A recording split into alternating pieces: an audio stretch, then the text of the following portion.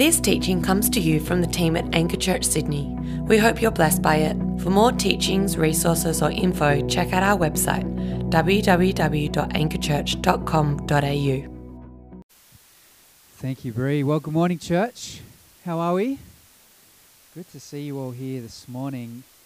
And what a cool room change this is. The last time we did church here, I think there were probably almost double the amount of people in the room, and I was sitting front row, and there was no space between the chairs in the front row and the stage. Literally, I was like feet hanging over the front of the stage. So it's nice to be back here. It's cozy. And as Bree mentioned, we are continuing our series called Upper Room this morning. But before we get there, who was at team night this week on Wednesday night? Yeah, a couple of you guys were there. Really amazing night. And I just want to do a quick shout out to James and James for organizing that, and James Eyre for bringing such a timely reminder of why it is we serve.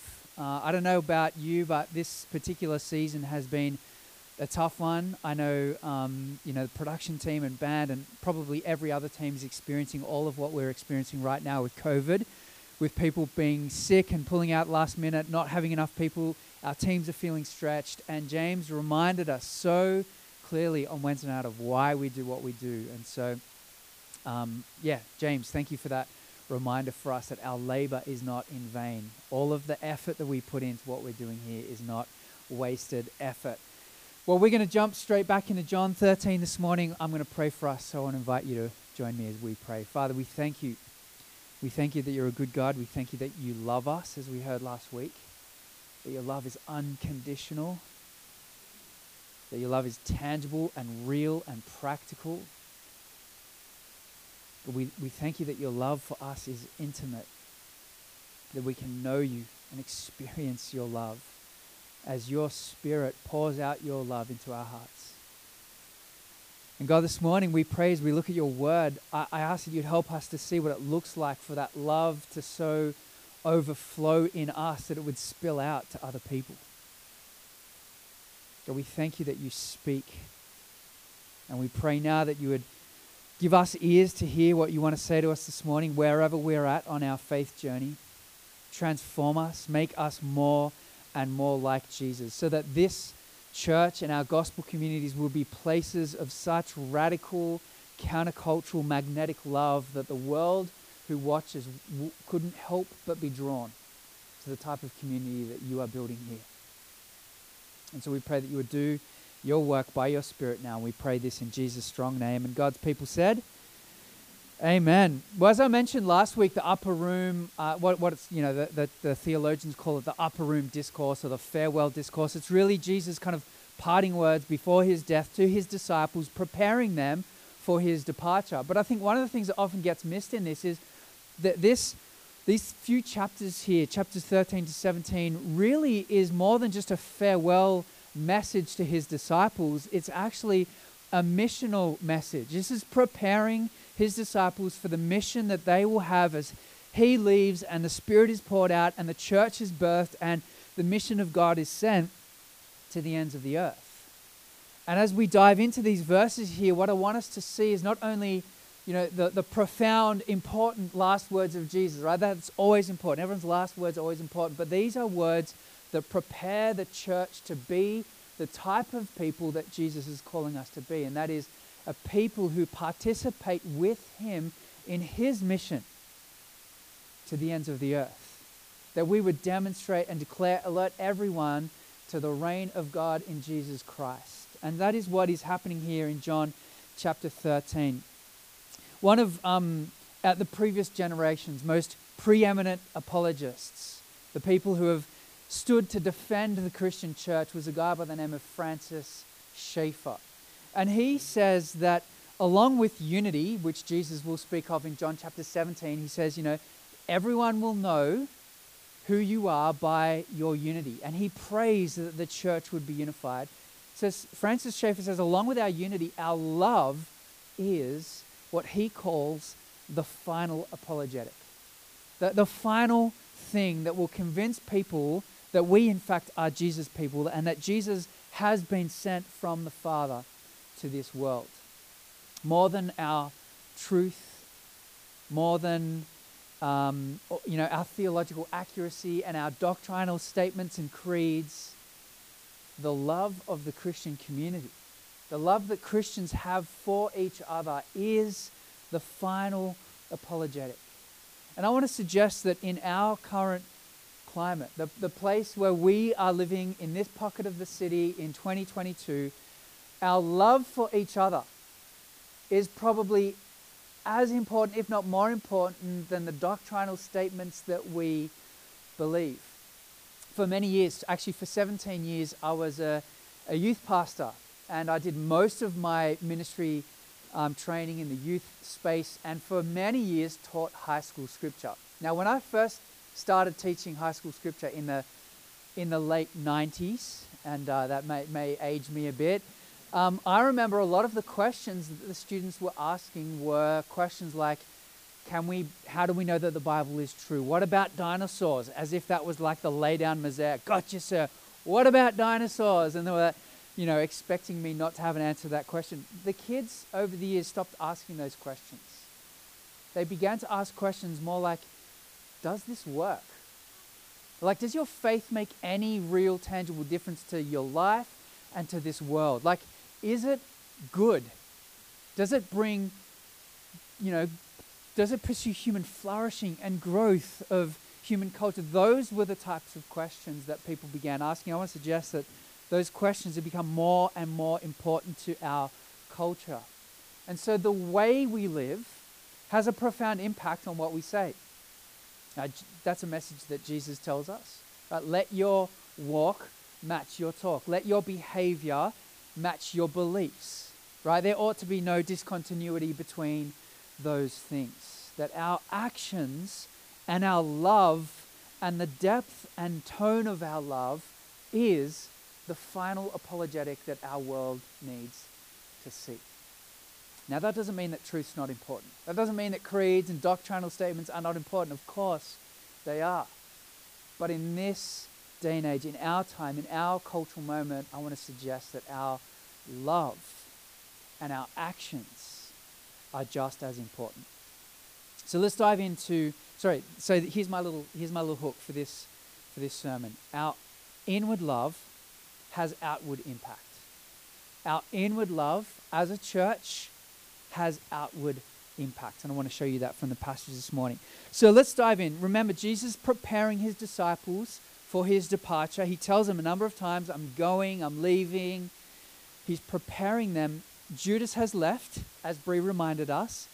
And then in this intimate, pastoral, fatherly term, he addresses his disciples in verse 33 as my children. Or some translations, he'll say my little ones, my little children.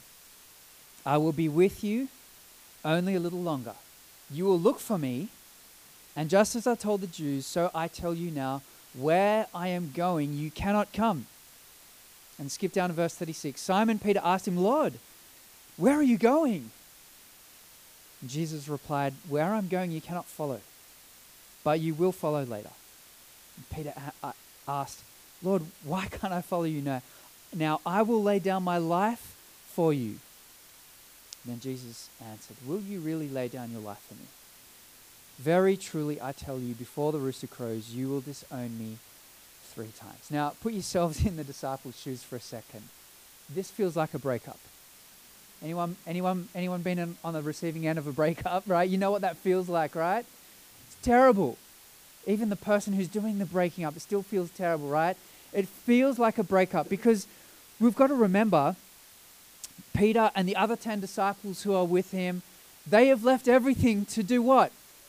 To follow Jesus, right? Remember, Jesus walks along the shores of Galilee, says to Peter, Andrew, and a couple of the other disciples, come and follow me. And what do? They leave their businesses, they leave their families, they leave their friends, and they literally follow Jesus. They've spent 3 years walking with Jesus around the Judean countryside, visiting Capernaum, getting on boats, sailing across the lake, following Jesus. And he gets to this point and he says to them, right at the end of the journey, you can't follow me anymore.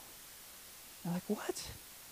What do you mean we can't follow you anymore, Jesus? We've That was the whole deal. You said, come follow me, and we've been following you. And now at this point, you say you can't follow me anymore. This feels like a breakup. And you got to love our boy Peter, because he always speaks first, thinks second, which I clearly resonate with. Some of you are verbal processors. You're like, Peter's my boy. Right? In our age, we're like, I love Peter. He's so authentic. At least you know Peter is, he's being real. Just speaking his heart, and he's so genuine and authentic. He is the millennial disciple, I think. Peter says, Jesus, I will even follow you to the most dangerous place.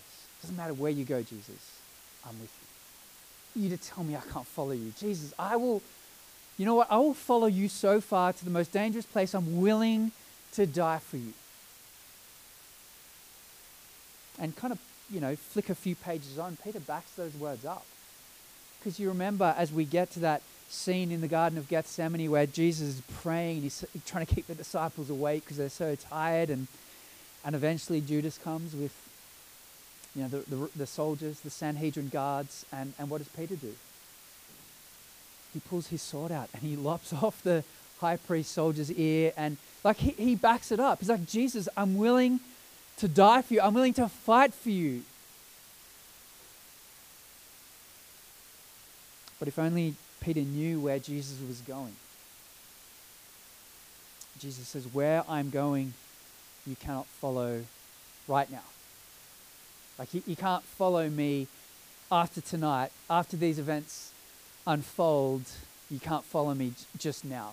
Later on, you can follow me then, but right now, you can't follow me, because Jesus is about to experience the pit of hell as he is crucified on a Roman cross in the most agonizing death known to humanity at that point in time.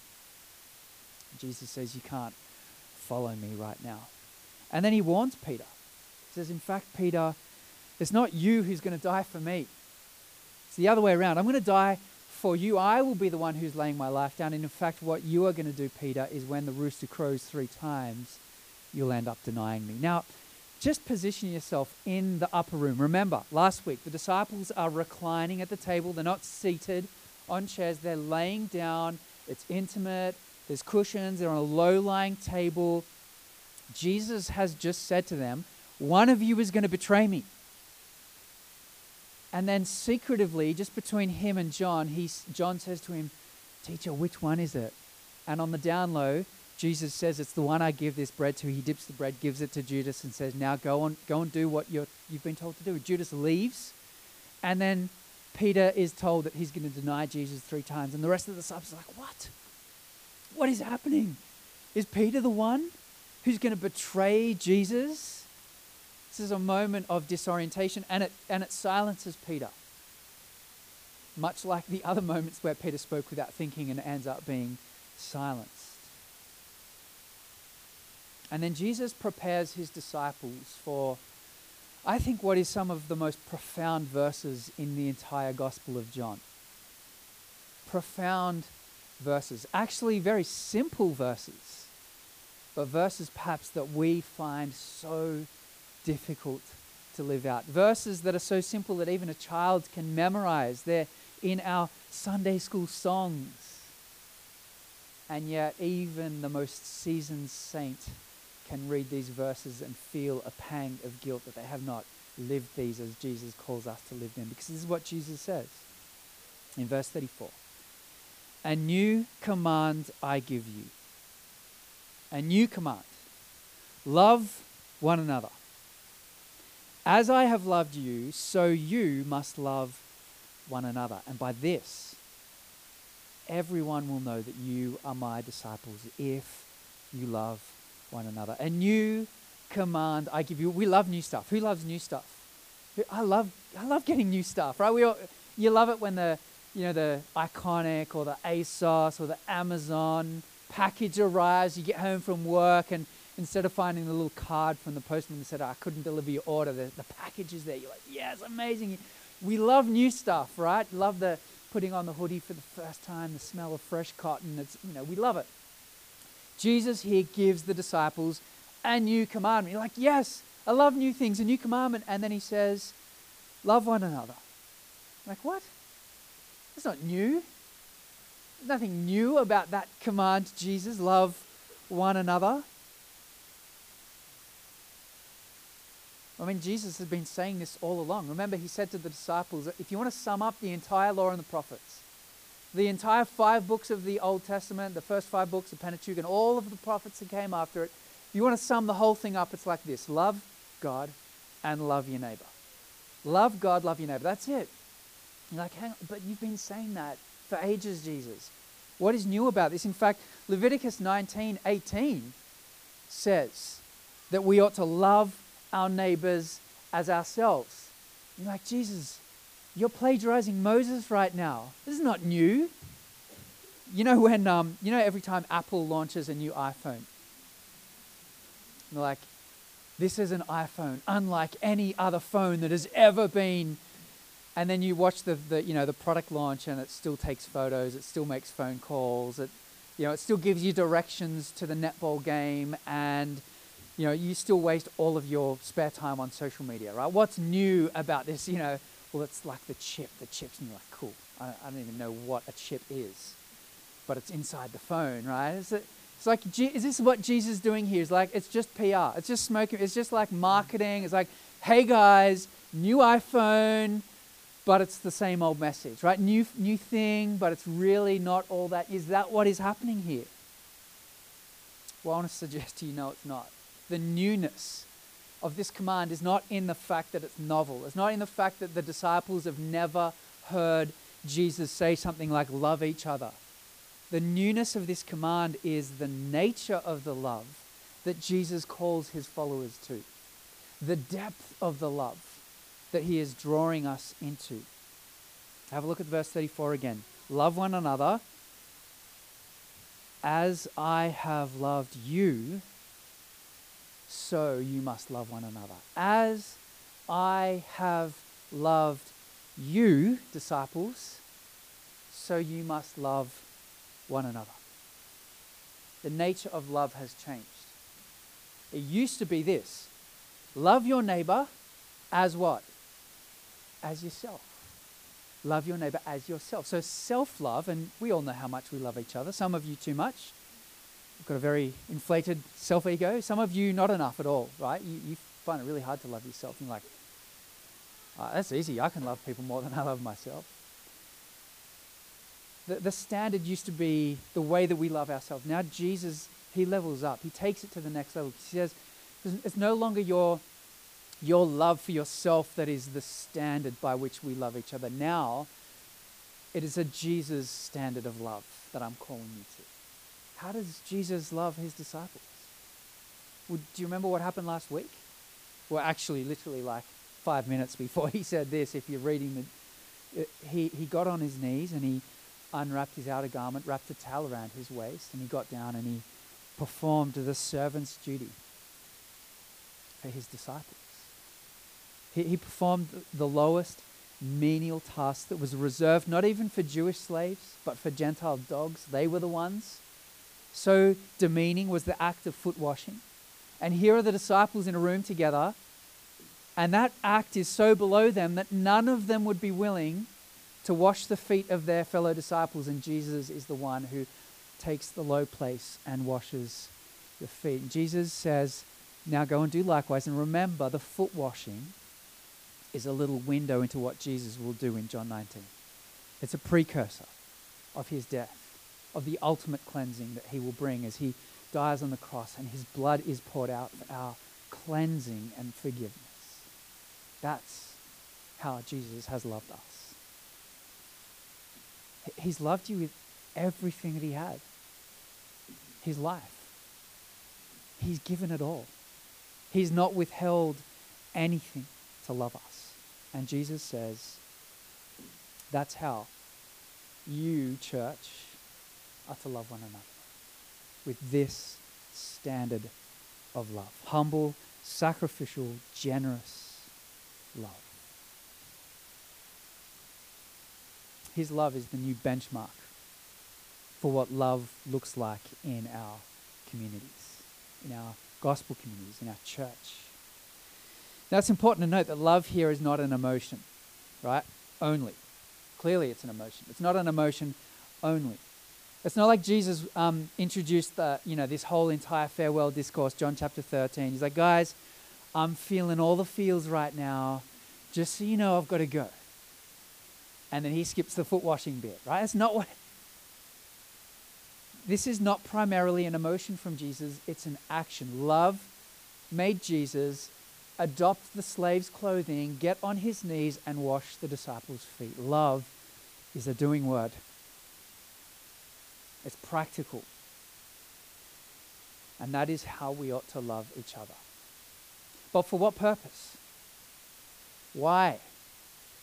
Have a look at what it says. Come back to verse 34. A new command I give you, love one another. As I have loved you, so you must love one another. Why? By this, everyone will know that you are my disciples, if you love one another. By this, everyone will know that you're my disciples, if you love one another. How will they know? Sounds like that TikTok, doesn't it? How will they know? How are they going to know? Is it our finely crafted statement of faith on our website? Is it the fact that we, have killer socials? How will they know?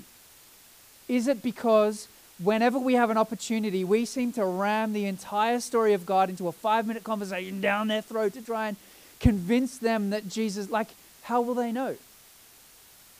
Jesus says right here, they will know by the way you love each other. Not by the way you love the world, by the way you love each other. Now, of course, Jesus tells us to love the world, right? In fact, there's no fine print on loving anyone in the Bible, right? You're not going to find a verse that says, apart from these people. You love your family, you love your church, you love your spouse, you love your neighbor. And Jesus tells us, actually, you've also got to love your enemies. There's no one else left. Love everyone, right? But here, Jesus is saying it's primarily our love for each other that is going to demonstrate to a watching world that we, in fact, are Jesus' people, that we are his followers, his apprentices, his disciples. And later on, he will say that I have been sent from the Father. Our inward love has outward impact. Our inward love for each other has outward impact on our watching world. It's one of the reasons why we say that our gospel communities, our small groups here at Anchor, are places of mission. I'm not sure what your small group experience has been, either here at Anchor or at a previous church. But for most small groups, it's like a nice, cozy, safe Christian holy huddle. And we kind of want to burst that paradigm and say, no, that's not what our gospel communities are about. We want them to be places of mission because, yes, of course, clearly, we can all be solo missionaries sent to our workplaces, our families, our sporting teams, our neighborhoods, our apartment complexes. Yes, we're called to be sent to people wherever we go, but we miss a profound reality when we think that that is the sum total of what it means to be a sent person.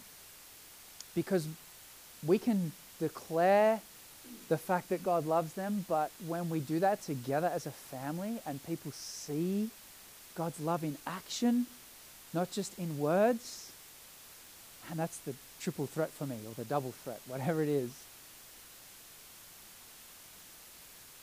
people will take note and say, yes, this group of people here, it seems to me that Jesus has profoundly shaped these guys. I can see their love. I can see the way they care for each other. Tertullian was a 2nd century author and one of the early Christian apologists. And he noted that there were all these comments that 2nd century pagan society was making about the Christians. And he said this is what the pagan culture said of Christianity. Behold, how these Christians love each other. How ready they are to die for each other. They got it. They got it. They got what Jesus meant. And a watching world peered in on the Christian community and said, oh my goodness, look at these guys. like they really take their master's words seriously. Like they're actually willing to die for each other. That's the tone of love that Jesus wants to see in our community. And what makes Christian community unique is not that we're a monoculture, not that there's just one single ethnicity, one single demographic, one single socioeconomic background. We all just clump together because we're like each other. But what makes the Christian community unique is that we don't put conditions on entry. Anyone can be a part of this. The love of God is extended irrespective of racial background, irrespective of what your denominational background is, irrespective of what job you have during the week or don't have during the week.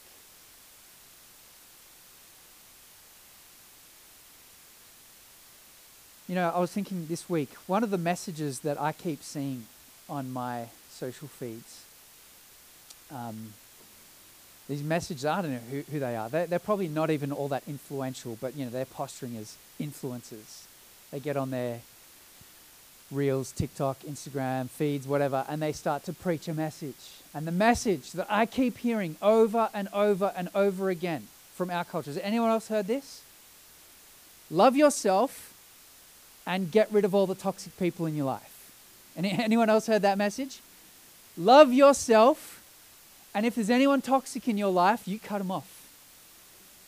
That's the message that our world is preaching at us through our little preaching devices, the Black Mirrors, every single day. And sometimes, like before the kids go to bed, we'll, Dad, can we watch a few reels? I'm like, all right, I'm a bit of a sucker for it.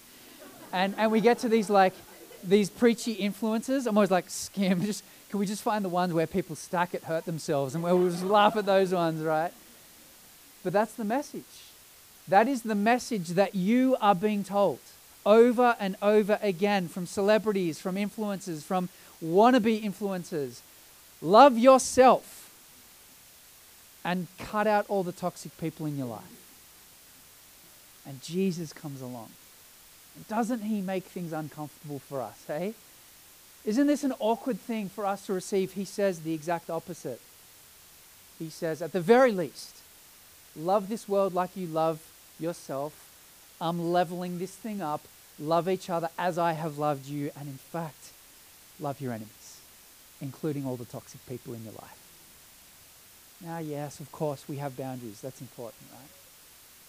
But it's such a different message from the message that we are being fed in our world. This is a counter-cultural call to love.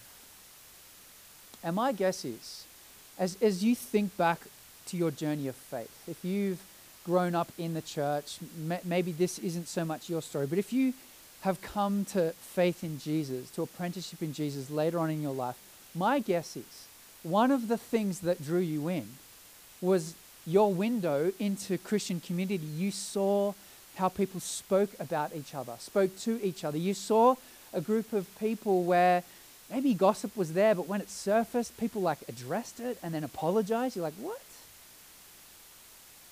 You saw something about the community of people that you were engaged in. You thought, this is different.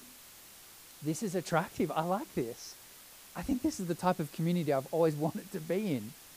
Not one that is driven by performance, where we have problems, but we just bury them and suppress them. And this is the type of community I really want to be a part of. The best apologetic for our watching world is our love for each other. Our love for each other. Tim Keller says that our culture is in fact not all that compelled by one individual who lives an extraordinary life. Why not? It's too easy to dismiss. This person is extraordinary. They're not a normal person, right? Clearly this person, the Mother Teresas of the world, yes, they live extraordinary lives. But what does compel our culture is a community of people all living like that. That is compelling. That draws people in. Again, Francis Schaeffer says this: what we are called to, upon the basis of the finished work of Christ in the power of the Spirit through faith, is to exhibit a substantial healing. Now, by that he means, like, his framework is there has been this like division that has happened between humanity and each other, humanity and creation, humanity and God. All of that occurred at the fall.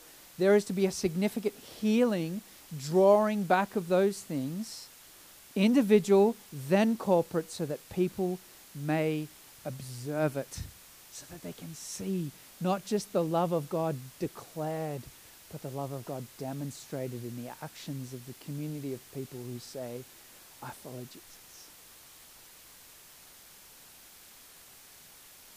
You know, this, what we're a part of here, it's not just fellowship.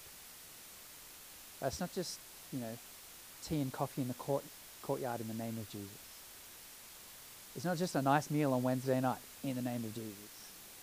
This church, what we are a part of, is a radical, countercultural exhibition of love on display. It's what Jesus says in Matthew 5, right? You are a city on a hill. You are a lamp in a room that provides light, that people might see your actions, your good deeds. I'm flipping into 1 Peter now, and glorify God on the day he visits us. And so I just want to speak into our current moment here at church on this topic of loving each other well. Because, and Bree really helpfully mentioned this. I didn't know she was going to say this at the start when I was preparing this, and so perhaps this is the Spirit just pushing on something today for our church community. But Bree has mentioned this morning that all of us feel new. Well, we all feel new. This entire church community, we've sent 2 church plants in the last 18 months. We've hived off a whole bunch of people in faith, started new communities in different parts of our city. COVID has hit, a bunch of people left, you all turned up, and everyone's like, I don't know anyone anymore.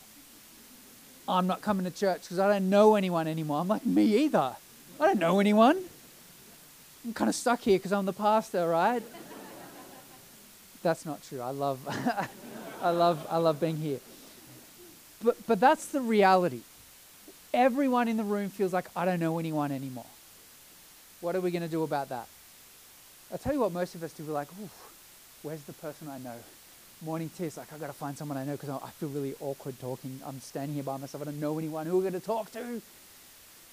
Just go and find someone and introduce yourself. It doesn't matter who they are. It doesn't matter if they're a parent and they have kids running around. Just so you know, like the parents, particularly the mums, they have this ability to do this thing where they can have a conversation with you in one eye and watch a child in the other. I don't know how they do it. I particularly cannot do it. Cannot multitask. But just go and say hi. Hey, look, I know your kids are running around. That's fine. Let's just chat. And if we need to walk and talk, let's do that. That person looks really intimidating because they're like 3 times cooler than I am. I'm just going to talk to them anyway. Their vibe is, maybe I'll just go and ask them about their vibe. Find out, like whatever it is, right? Just talk to someone. Just introduce yourself, right? That's the reality that we're in right now. And I want to suggest to you that maybe the simplest way that we can practice love right now is just to be really friendly on a Sunday morning and come out to lunch together. Say, hey, look, we've just met, but do you want to go grab lunch at Filter after church? Let's hang out. This week, one of the guys in our small group, Hayden, who's only here for 3 months, he's from America, here doing an architectural internship, and 2 weeks ago he met a new guy, Rowan, at church, and they hung out on Sunday, went for lunch, and hung out all Sunday, and then he invited Rowan to our GC on Wednesday night, or last Wednesday night actually, and I was like, damn, Hayden, I love this. We should all be doing this, right? That's the type of community that we need to be building. Look, there's way other things that we can do to love each other than that. And I just want to brag on a few of the ways that I think we are doing that as Jake comes up and jangles behind me. One of the things that I'm so proud of this church for is our meals for all of the new mums here at church. Every time someone has a baby in this church, this meal roster just pops up on our social media feed, organized by one of the other mums, usually who have been blessed by it themselves. And then for 2 weeks, our church community drops a meal round to this family and blesses them. And I have to tell you, one of the things that gets said over and over and over again is as people receive these meals, you know what they're doing? They're at home with their family. their mums, like grandmas of these little babies, are in the room as meals are delivered every single day. And their family or their neighbors are like, what is this group that you're a part of where you would get a meal for 2 weeks? Every night for 2 weeks. And so people are watching the tone of our love for each other as we do this. You have no idea the impact that your pasta bake has on the mum of someone who is there. She's not a believer. The grandpa of this child that's just been born in our community, he is watching what is happening as you turn up to deliver a meal with a smile and a blessing and maybe pray for them, whatever it is. Even just leaving it at the door because you're like, hey, I don't want to give this child COVID. I'm just going to knock and run, right? That's an act of love. I'm so proud of our church, the way we do that. You know, I was reading last week, did anyone see the article in the Herald? Sydney is the hardest city in the world to make friends. Yeah, you saw that? What if we changed the narrative? What if we were the type of church where you came in, you're like, man, I didn't just get added on Facebook. We're like tight now. Like I got invited to a Wednesday night small group with a meal. They didn't even know my name, and they invited me and put a meal in front of me and welcomed me in. What if this type of church was the type of church where it was so easy to make friends that people started joining this church not because they cared about our worship and our message, but they were so hungry for friendship that they came here? What if we changed the narrative?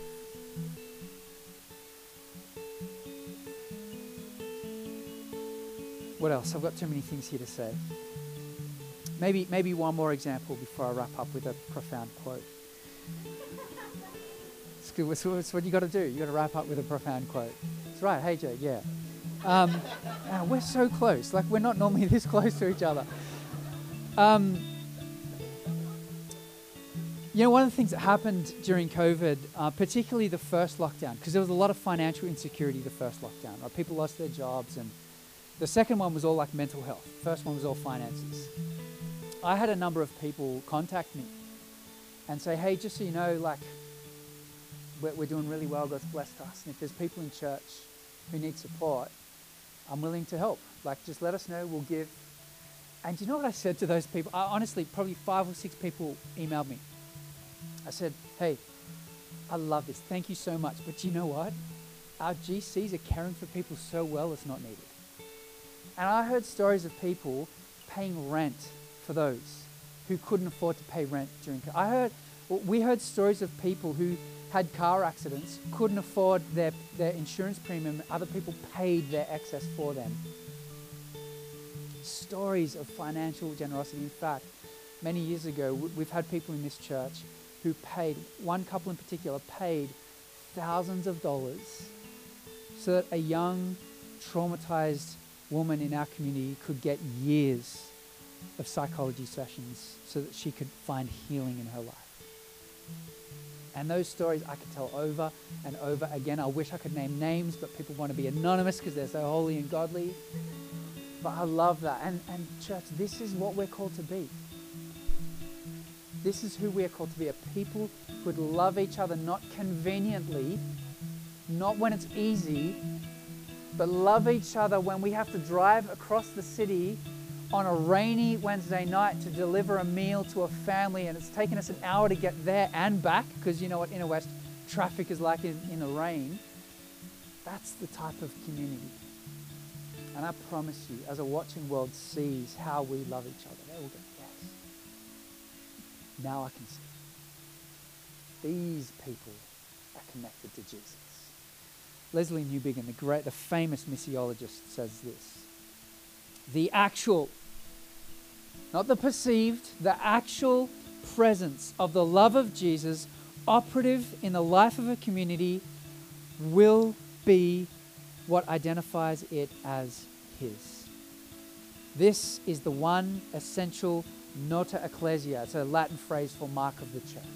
This is the one mark of the church. It is this which will lead men and women to look to the strange figure of a crucified man as the source of life.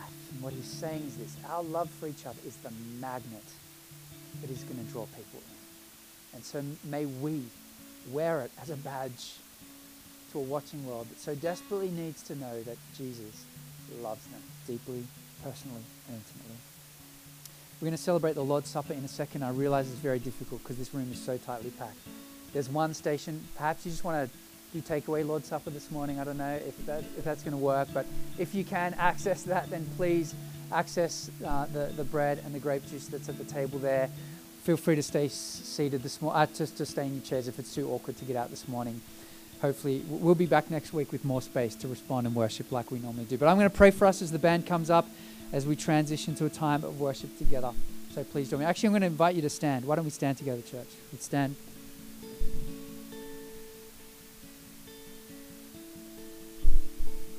Let me pray for us. Father, we want to be the type of community that just overflows with love. That we have been so deeply loved by you. That we've been so captivated by the example of Jesus, who would wash our feet and lay down his life. That vision of love would so animate and capture who we are as a community. That it would be present in a practical, tangible way, so that a watching world would look on and see the strange message of a crucified Savior and find it compelling. Holy Spirit, we pray that you would do this work in our community in a profound way, particularly in this season, God. Strengthen us for this task. Help us to so deeply appreciate the realities of the gospel that it oozes out of us. We pray this in Jesus' strong name. And all of God's people said in one loud voice, Amen.